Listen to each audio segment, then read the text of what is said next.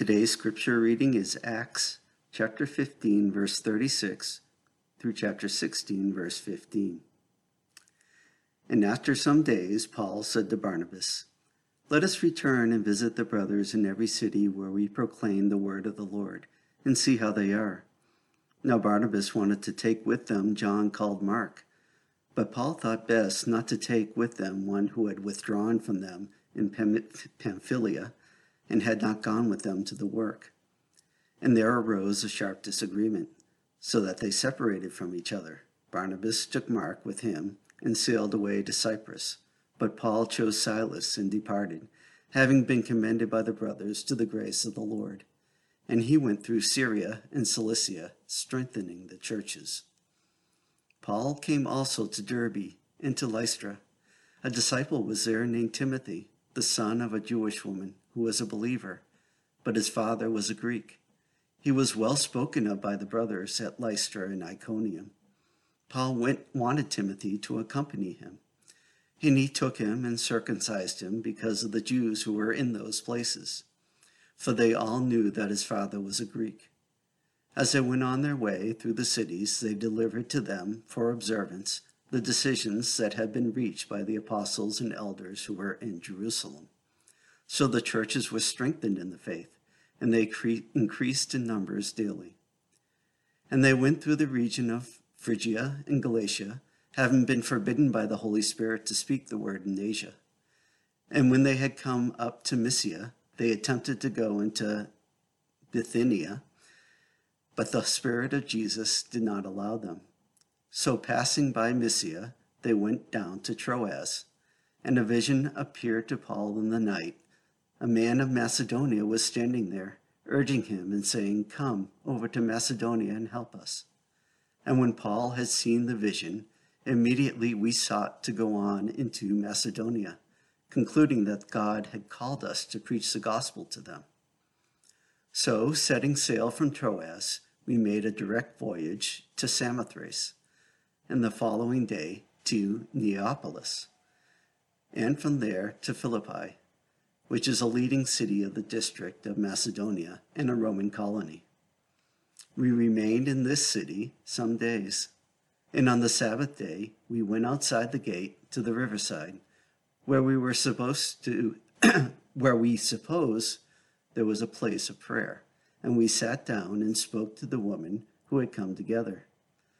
One who heard us was a woman named Lydia from the city of Thyatira, a seller of purple goods, who was a worshiper of God. The Lord opened her heart to pay attention to what was said by Paul, and after she was baptized, and her whole household as well, she urged us, saying, "If you have judged me to be faithful to the Lord, come to my house and stay." And she prevailed upon us. The word of the Lord. Thanks be to God. Thank you so much, John, for reading that. And if you want to help me in the next couple of weeks, because we'll be online at least for a little bit longer, and you would like to record a reading of today's scripture passage to be played as part of our congregational worship, A, we'd love to see you. That'd be just nice to see other people, and B, it'd be a help to me. So please reach out to me through email or messaging or whatever. All right, so let's jump into today's text. Now, today's text, there are three things that I want to tell you about. One thing I find strangely comforting. That's kind of the title of today's sermon, strangely comforting. The second thing I find so convicting. All right, something I find super convicting. And the third thing I find incredibly hopeful. Now, I hope that today's message will just kind of be one of those messages that helps you in your Christian walk. That helps you kind of in discipleship, right? We call this thing discipleship, following Christ, right? Obeying the teachings of Jesus, getting to know him, loving him. That's what it means to be a disciple. We're just kind of a continuation of the disciples today. And so I hope that you'll find something in this that can encourage you on your way. But I want to talk about something I find like strangely comforting. And maybe you have this in your own life. It's like that thing that for some reason brings you comfort, even though it's kind of weird. So I have this. It's the sound of 495. So my house is located I call it like the armpit of 495 and Route 3 in Chelmsford. Like you can walk one direction and see 495 and walk just 45 degrees the other direction and you're at Route 3. And I can hear 495 from my house. Like I can hear like the white noise, the cars going by, like the jingling of the chains. I don't know if there's bumps over there, but it always sounds like cars are running over bumps and trucks and just things are banging around. But it's like this low level white noise. In fact, I'm sure people like take recordings of that and then play it for kids so that they can fall asleep. I think I have one of those on my app, my phone, and I just find it comforting. Right? For some reason, I'm like, oh, the world hasn't ended. Right? There's still traffic. The world hasn't ended. We're still going. And so that's something I find strangely comforting. And as I was reading today's passage, as I was looking at the text, I found something that I thought was kind of strangely comforting for my Christian walk, for my walk with Jesus Christ. And I want to tell you about that because it's a little unexpected. Now, to get there, I need to tell you a little bit about the kind of the context, what happened before today's passage, because we're reading like this history, right? Like we're kind of going through this early church history, and I'm preaching sermons on history. And what came before this is that there was this huge like church fight, but not like people punching each other. I mean, there were these groups that came together and were arguing over doctrine, and they call this the Jerusalem Council. It's like the first church council. And they were debating whether or not you had to become circumcised and essentially become culturally Jewish and obey the Old Testament law in order to become a Christian. And they decided, no, you do not have to be circumcised to become a Christian. And this is really good news for the Gentiles.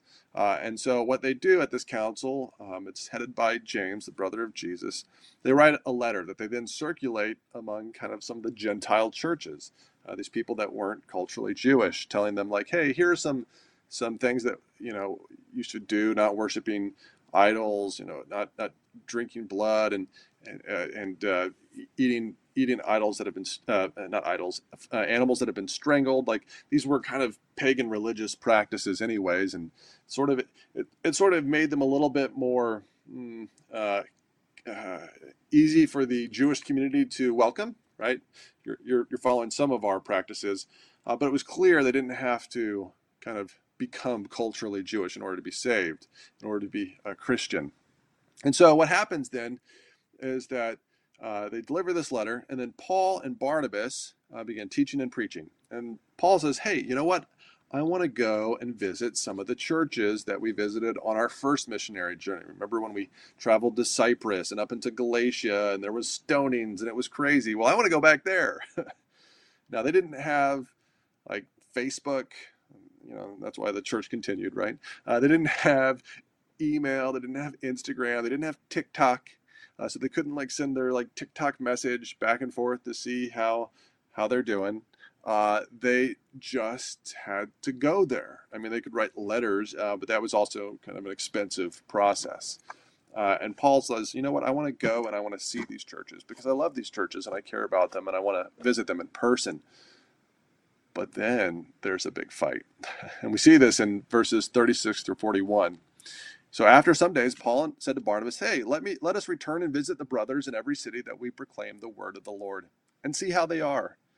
Now, Barnabas wanted to take with him John called Mark, but Paul thought best not to take him with them, one who had withdrawn from them in Pamphylia and had gone with them to the work, and had not gone with them to the work. And there arose a sharp disagreement, so that they separated from each other. Barnabas took Mark with him and sailed away to Cyprus, but Paul took Silas and departed, having been commended by the brothers to the grace of the Lord. And he went through Syria and Cilicia, strengthening the churches. So something in this passage I find strangely comforting. So what happened, even backing up even further, is that on their first missionary journey, they had John Mark, Barnabas' cousin, come with them. And they sailed from Antioch to Cyprus. I don't know if you have the map ready, John, but you could put it up. I wasn't really planning on putting it up here, but there you go. Oh, it's perfect. It's square. It fits. You can still see me. That's great. Uh, so they sailed from Antioch to Cyprus. You can see kind of Salamis. Now this is a different missionary journey. This is the second missionary journey you're seeing on the map. But then when they went up kind of from Cyprus to like the Lystra area, right below that near the shore, Pamphylia, John Mark bailed on them and he left and he went back to Cyprus or wherever. He left them. And this was like a big event. You can take the map down. This was a big event for them because, this was someone who was supposed to help them to kind of go through the trials of sharing the gospel with them, and he kind of runs away. This is the same John Mark who potentially was the young man in the garden who, when Jesus was betrayed, ran away naked. Well, the Gospels have some pretty exciting stuff, right? And so maybe Paul's thinking like this kid has a history of running away when things get hard. Right? He ran away in the garden. He abandoned Jesus. He abandoned Paul. I mean, that's like a pretty big accomplishment to like abandon both of these major church figures. And they get in this sharp disagreement. The Greek word for this is paroxymos, which means they had a huge row. As that's how N.T. Wright said. They had a huge row. He's British, so I don't know if that's part of it. The word fisticuffs, right? Like I don't think they quite went that far. Like I don't think there was any swinging of fists. But this word kind of talks about the church like was provoked, that there was this convulsing, this writhing, this thrashing. It's like when you're feeling sick to your stomach and you're like thrashing around in your bed. That's what happened to Paul and Barnabas and their friendship. They'd been so close together and there's just this terrible tearing. But it's also what was happening to kind of the church community. And it was a dangerous time. But they got through it. And yet we wonder, like, who was right? Was Barnabas right? Or was Paul right? Barnabas was, his original name was Joseph, but he's called Barnabas because he's called the son of encouragement. This is someone who's an encourager. He's a positive kind of guy. John Mark is his cousin, so maybe he is a little clouded in his thinking, a little biased. You mess with my family, you mess with me. But if we think back, like when Paul, originally called Saul, became a Christian, Barnabas went and vouched for Paul, and that was one of the reasons that Paul could do ministry in the early church. And so surely Barnabas is thinking and perhaps communicating directly to Paul, aren't you being a little bit hypocritical, right? You were killing the early Christians and you had a vision of Jesus and I vouched for you. Are you not going to show grace to John Mark? Like what has he done that's so bad? Maybe he deserted us, but he's grown, he's matured a little bit. We don't exactly know what that conversation looked like, but you can imagine that, if Barnabas is the encourager, he must always be right? Because it takes someone who never gets mad. It takes a lot for them to get mad. But what about Paul, right? On the other hand, you can see things Paul's way because he loves the gospel. He loves the good news about Jesus Christ, and he just wants to tell people. And he might actually be harboring some resentment towards Barnabas because he reports that when that kind of pro-circumcision party, those Pharisees came up to Antioch and were spreading that false doctrine about you have to get circumcised in order to become a Christian. It says even Barnabas was led astray by them. It's like this passing comment. Even Barnabas was led astray by their hypocrisy, Galatians 2:13. And so Paul might be even questioning Barnabas. Hey, does Barnabas, is he even really committed to the gospel? Right? Is he even reliable? And John Mark's not reliable. My whole missionary journey is going to fall apart as soon as something happens. And it's a shame because like these guys got beat up together, chased out of towns together, and yet you see this terrible, terrible breaking in their relationship.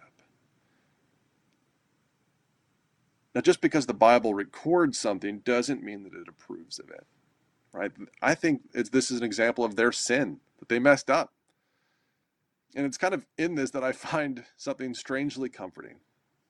That if God still worked through Paul and Barnabas, even through their fight, even through their huge debacle, God can still work through you and me even when we mess up. Right? If God can work through them, Paul goes on to do these amazing missionary journeys, and God still uses Barnabas and John Mark. God can use us. We don't have to be perfect for God to work through us. Right? Sometimes we get this impression that, I just have to be the perfect Christian in order to tell others about Jesus, or in order to be a good parent, I have to not have sinned today.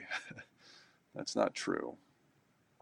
And I do find this strangely comforting, and perhaps a little bit of an odd way, that like when you watch someone who never messes up, who's the person that's really good at everything, and finally they do mess up, like they lose their keys, or they fail a test or whatever. You kind of get a little glee. You're like, they're not as perfect as they seem they are. And then you kind of look around, you feel bad. I shouldn't be laughing at that. Or maybe you're that person, right? You're the one that never screws up, and then when finally you do, everyone's like, ha ha, or your spouse kind of laughs at you, but then they love you, and so it's okay. Well, Paul, the author of 13 books of the New Testament, the most famous missionary in all of Christian history, loves to tell Christians how to behave. He wasn't perfect. He was human, like the rest of us. And I find that so comforting, so strangely comforting. God can use someone like Paul and work through him, and Barnabas, then he can use people like me. And this is a good reminder, right? Maybe you're not a Christian. You're like, what does this message have to do with me? So God is interested in giving grace to screw-ups. God didn't come to save perfect people. In fact, he came to save imperfect people, people who recognize their brokenness and that they're sinful and that they need a Savior. That's who God came for. The church is full of broken people, right? We're like a piece of rotten fruit that God plants in the ground and then raises it back up again. And it becomes like this tree where something's happening, where fruit is being made and picked. That's kind of who we are as a people. And maybe you're not a Christian and you want to experience this, right? You want to be kind of born again. You want God to work in your life, even though you're a mess up too. Well, just invite him into your life. Repent of your sins and believe in Jesus, and say, you know what, I want you to come in and transform my life, not just to make me a good person, but to bring me into relationship with you, so that whether I'm at a good place or a bad place, I know that you love me and that I'm forgiven. Later, Paul does write, I think, of his transformation. We know that he writes of Barnabas later in his letters, and he does say that John Mark is useful to me later in his life. And so there's some sort of reconciliation. But later in Romans, he actually says, if possible, so far as it depends on you, live peaceably with all. And then in 1 Corinthians, he says, love is patient, kind. Love does not envy or boast. It is not arrogant or rude. It does not insist on its own way. It is not irritable or resentful. Right? So clearly God has done a work in Paul's heart.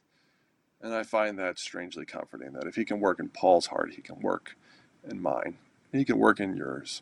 And so if there's something in your heart right now that says, you know what, I need God to work on me and work through me, and I really want him to do his will in my life, then just pray that and say, God, would you find a way?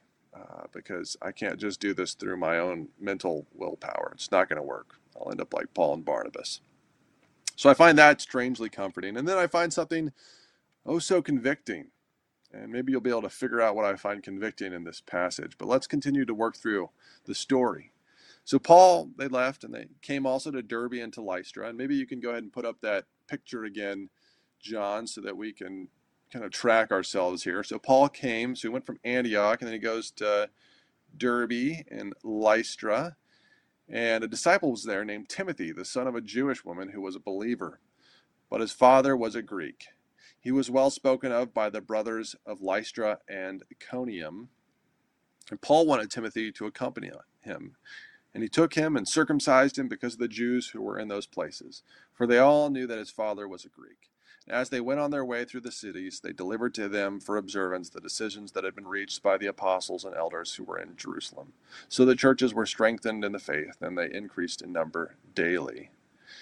So you might be kind of shocked but because Paul kind of does this sort of about face, right? He just had this huge battle of the believers about like Christian gatekeeping, right? That people were setting up boundaries and they were gatekeeping other people coming to Christianity through circumcision. And then what does Paul do? He turns around and he circumcises Timothy. Well, Paul, isn't that a bit hypocritical? But I think this passage in 1 Corinthians, it says this. It says, I have become all things to all people that I might save some. I think that sort of applies in this situation. See, Timothy was not a Gentile. He was an uncircumcised Jew. His father was Greek, but you counted your Jewishness through your mother, right? Because you can guarantee that she's your mom. And so he was Jewish, culturally Jewish. But because he wasn't circumcised, that kind of created a roadblock, right? If he's going to go and do ministry among the Jewish people and they find out he's not circumcised, then they're going to be thinking about that instead of hearing the gospel message, wondering, why aren't you circumcised? Is there something you don't affirm about us as Jewish people? And it would become gatekeeping, essentially. In order to kind of get rid of that gate, Paul just says, you know what, let's go ahead and circumcise you, Timothy.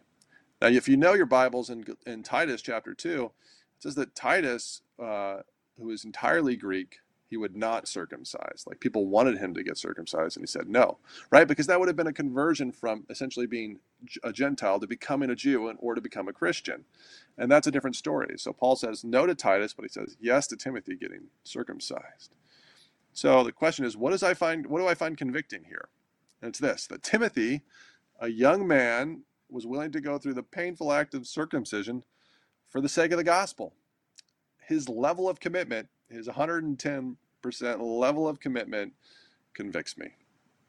Right? Today, when they do circumcision, there's sugar cubes involved, there's medical devices, and for Timothy, there's a big knife. I don't know what else there was, but not something you would want to go through as a man. And yet Timothy was willing to do it. It doesn't say that he argued with Paul. He just did it. It's really convicting because, like, I don't like discomfort. I don't like pain. I don't like sacrifice. I don't like things being difficult. I don't like it being embarrassing. All those things make it hard for me to do things like share the gospel or love others when I need to, when God calls me to do so and it's difficult. And yet Timothy does this incredible thing for the sake of the gospel. Maybe you're wrestling with things that you won't do for Jesus either. I mean, think of that. Are there things in your life that you won't give up, sins or things you love that, well, it's a slight inconvenience, therefore I won't give it up? Or the most convicting one, I think, for a lot of us is just, when was the last time you shared the gospel, right? I read one stat that said, 60% of 80% of believers think it's important to share their faith. So 8 out of 10 believers say, I am supposed to share about Jesus, but 61% haven't done so for the last 6 months. So have I shared the gospel in the last 6 months, in the last year, the last couple of years? If not, why not? And when will that change? And it just won't change on its own. We got to be intentional about it. We got to lift that up in prayer and pray for our front lines and pray for opportunities for God to speak through us. And that can make us uncomfortable, right? But that's why we ask the Holy Spirit to come, to help us, to change us, to lead us, to follow His prompting. I have something in my own life right now. I'm like, well, maybe the Holy Spirit's leading to do this thing. I don't know. I'm waiting to kind of see. I'm praying about it, trying to think of steps I can take, and I invite you to kind of do the same thing, right? Let's do this together as a church family. Let's share about Christ. Let's get uncomfortable for Jesus. All right. And yet, I also want to affirm. I want to encourage our congregation because, I was thinking about us as a church community and that we did something really uncomfortable, and I'm really proud of us, right? We did our worship service on the Westford Common. It's so much easier to do church service inside our own sanctuary with our own sound equipment and our own screen, where everything is kind of our own. And yet we said, you know what? We want to be a light to our community. We want to get the gospel message out there. and we sacrificed and we did it. And I'm so proud of us because I mean there was like 30 or 40 Cornerstone people and probably 40 Westford people. It was amazing how many like people from our community came, heard the gospel, and we'll see what God does in their lives, how we might use that. And so the question then is, what is God going to call us to do next, right? What is God going to call us to do as a church community next to kind of get the gospel message out there? And how can it help to kind of remember Timothy and his commitment, his conviction? I wonder if he thought of Jesus, right? Like, I don't know what got him through that, but just probably thinking about Jesus and Jesus's level of commitment, right? That he laid down his life on the cross so that we could live, right? He actually died. It wasn't just a kind of a painful surgery. It was a loss of life. And yet Jesus paid it all. He was willing to go the entire distance to shed his blood so that we might live. And so I think Timothy would probably thought, you know what, if my God can do that, then, you know, I need to follow him. So I find that convicting. I find that challenging. But I also have something that I find incredibly hopeful. Maybe you can put up the map for one more time as we'll kind of read through the last section. And they went through the region of Phrygia and Galatia, having been forbidden by the Holy Spirit to speak the word in Asia. So you can kind of see Asia on the map there and how, you know, they weren't able to go in there. And when they had come up to Mysia, they attempted to go down to Bithynia, and the Spirit did not allow them, right? So they can't go into Asia, they can't go into Bithynia. So passing by Mysia, they went down to Troas. And a vision appeared to Paul in the night. A man of Macedonia was standing there, urging him and saying, "Come over to Macedonia and help us." When Paul had seen the vision, immediately we sought to go on into Macedonia, and concluding that God had called us to preach the gospel to them. I just want to point out in verse 10, it said, we sought to go into Macedonia. Suddenly there's this first person plural, we. Well, who's the we? Well, now it's Paul, Silas, Timothy, and the author of the book of Acts, Luke, has actually joined them, right? So we know that his account is a reliable account because he spent a lot of time with them and could have heard their stories, but then also witnessed many of them firsthand. So that's pretty cool. But this was a discouraging time for Paul, Silas, and Timothy, right? Like they're trying to follow the Holy Spirit. They're trying to go where the Holy Spirit wants. They just got Timothy circumcised. You're like, they're ready to go. They're willing to do anything. And then the Holy Spirit just kind of shuts doors. The Holy Spirit says, no, I don't want you to go to Asia. I don't want you to go to Mysia. I don't want you to go to Bithynia. He doesn't say why or how that was communicated, just that the Holy Spirit kept stopping those things from happening. And so I think this could have been discouraging, but I think if we look at the wider story, we're actually going to find a lot of encouragement here. Oh, John, I misspoke. One more time with the map. Verse 11. So, setting sail from Troas, we made a direct voyage to Samothrace, and the following day to Neapolis, and from there to Philippi. This is where Paul writes the letter to the Philippians. Well, he doesn't write from there, he writes to there, which is the leading city of the district of Macedonia, in a Roman colony. We remained in this city some days, and on the Sabbath we went outside to the gate of the riverside, where we supposed there was a place of prayer. And we sat down and spoke to the women who had come together. One who heard us was a woman named Lydia from the city of Thyatira, a seller of purple goods who was a worshiper of God. I want you to look at the map for a second. Her name was Lydia, right, and she was from Thyatira. So maybe you can see on that map where Thyatira is located. Just give you a moment, see if you can spot it. That's right. It's in Asia. Thyatira is in Asia. Thyatira is in the heart of the place where God would not let them go. See, God saves Lydia. Let's read that in the next verses. The Lord opened her heart to pay attention to what was said by Paul, and after she was baptized, her and her household as well, she urged us, saying, if you had judged me to be faithful to the Lord, come to my house and stay. And she prevailed upon us. So God said, you can't go into Asia. He sends them, over to Philippi. And then what happens? Their first convert is from Asia, is from Thyatira. God didn't send them to Asia because he was going to bring Asia to them. It's like this just little nugget of how the Holy Spirit had a plan and God was doing what he wanted to do. See, I think the encouragement, what I find so hopeful, is that God knows what he's doing. He will bring his plans about. God has a better plan than any of us could ever orchestrate.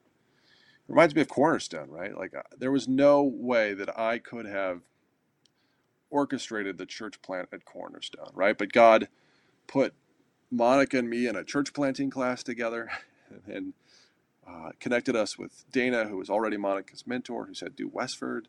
And then little did we know that in Westford, there was this church that wanted to give up their church building to replant. And God just brought like Monica and me and Dana and Emmanuel Church and Chelmsford and Westford Bible Church together. Said, here you have a pastor and family who's trained, you have a church building, and then you have an Emmanuel Church community that wants to give funding and a team. Just brought all those things together. Like, I could not have planned that. And that's a little bit like this story, right? Like Paul and Silas and Timothy and Luke, they couldn't have planned their first convert being from Asia, but God planned it. And it's this amazing woman who's this like business leader, who's wealthy, who's clearly smart, becomes a leader of the church here, and just an amazing woman of faith. God brings her, he opens her heart to Jesus. And so I think this is just a reminder to trust God. Let's trust God. Let's trust his plans. Let's be hopeful about what God can do. Like, we don't know why we're watching our online service from our houses, from our couches. I mean, it's kind of nice to be sipping coffee in our PJs, right? But we don't know why. And it could be discouraging. But let's just take a moment and remember that, like, Paul and Silas and Timothy, they went through this very confusing season so that God could do something even more special, even greater than they ever could have imagined. Maybe you have someone in your own life too that you're like hoping, hey, maybe that they'll come to faith. You have a Lydia, right? I have a Lydia that I want to see come to faith, and I'm praying for her.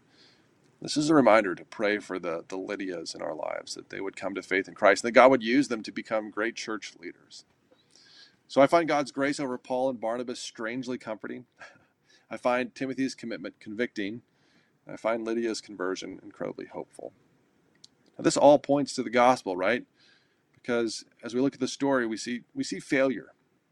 But we remember, because of the gospel, we don't need to be successes, right? The gospel means good news, and the good news is that Paul and Barnabas blew it, right? But Jesus never did. Jesus never sinned like them. He never lost it. He never sinned like you and I have sinned. He's never lost it the way we've lost it with our family members or friends or church members.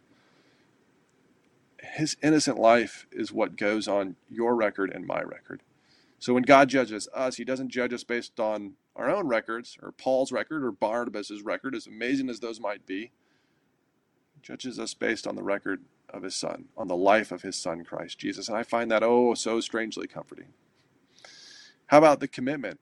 Jesus was so committed to our salvation that he went to the cross at the cost of his own life. He died because he knew that we would never live up to God's standards apart from him. God has perfect standards. All right? Go and be blessed. Go and live up to those standards. We'll never do it apart from Christ Jesus. Jesus did it. He's God come in the flesh to meet God's own standards. I find that convicting, but I also find that incredibly comforting. Right? I don't have to earn my salvation. It's also motivating, though, because I want to follow Jesus. I want to be like him. I want him to work through me, and I want my life to look like his life. But it's incredibly comforting. I don't have to earn my salvation. It's a gift. I believe Jesus and I follow him. And then Jesus died to save women like Lydia. He died to open hearts and bring businessmen and businesswomen, seekers and learners, salvation through faith in him. And if he can open Lydia's heart, he can open your heart. And if you don't know Jesus, today can be the day that he opens up your heart and gives you salvation and transforms your life and the life of your family.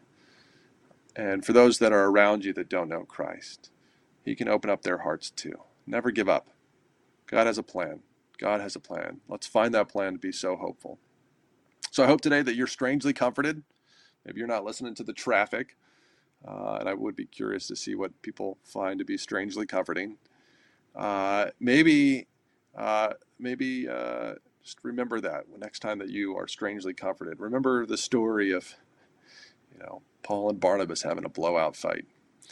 Then I hope you're convicted. I hope you're challenged, right? Challenged by Timothy's circumcision, challenged by his level of commitment, comforted by Christ too.